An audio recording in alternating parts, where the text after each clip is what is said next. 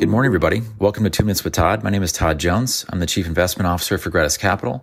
Thanks for joining us today. Let's take a look, as we always do, with us look at some financial market data from last week. The S&P 500 U.S. stocks rose 1.6%. This is really on the back of some very strong data coming out of the consumer side. International stocks in the developed markets were positive, roughly 0.2%. However, emerging market stocks were down 1.5%, and this represents a pretty big divergence between the two markets. Typically, those have been rising over the last few months in tandem. Now we're starting to see a little bit of a divergence, and it's something that we definitely want to make sure we're trying to get a handle on as to why that might be the case. Turning to the bond markets were actually positive for the week, representing a bit of a break, as I think the bond market had been down each of the last 5 weeks. This represents a move in the other direction. The bond market was up 0.35%. This comes as a result of the 10-year bond yield moving down from 1.7% down to in the 1.6 range. And then finally, Bitcoin, something we pay attention to. Really nothing to note there. It was down about 5.5%, but that's a pretty typical move for a very volatile asset like Bitcoin. Turning to some of the data or news from last week, I think it's really important to focus on now is where we sit with the COVID vaccination program and then mutation situation going on globally. So on the good news side, the U.S. appears to be jumping out to a bit of a lead across most all developed markets.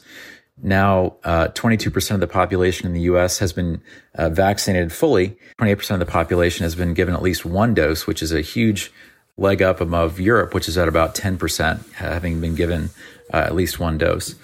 The problem, of course, is that if we don't administer the vaccination fast enough, that there risks a mutation being developed, which may be starting to develop in places like South Africa or Brazil at the moment. Brazil is having a very big ramp up in cases and something that we need to be paying attention to. And I think it's not surprising. Globally, cases have now started to tick back up again.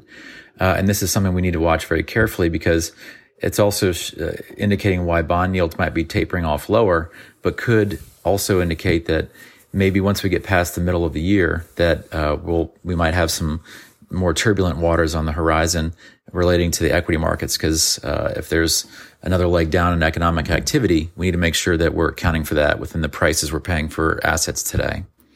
Thanks for your time today. Really appreciate it. We'll talk to you next week. All price references and market forecasts correspond to the date of this recording. The information contained does not constitute research or recommendation from Gratis Capital to the listener. Gratis Capital is not providing any financial, economic, legal, accounting, or tax advice or recommendations in this podcast. In addition, the receipt of this podcast by any listener is not to be taken as constituting the giving of investment advice by Gratis Capital to that listener.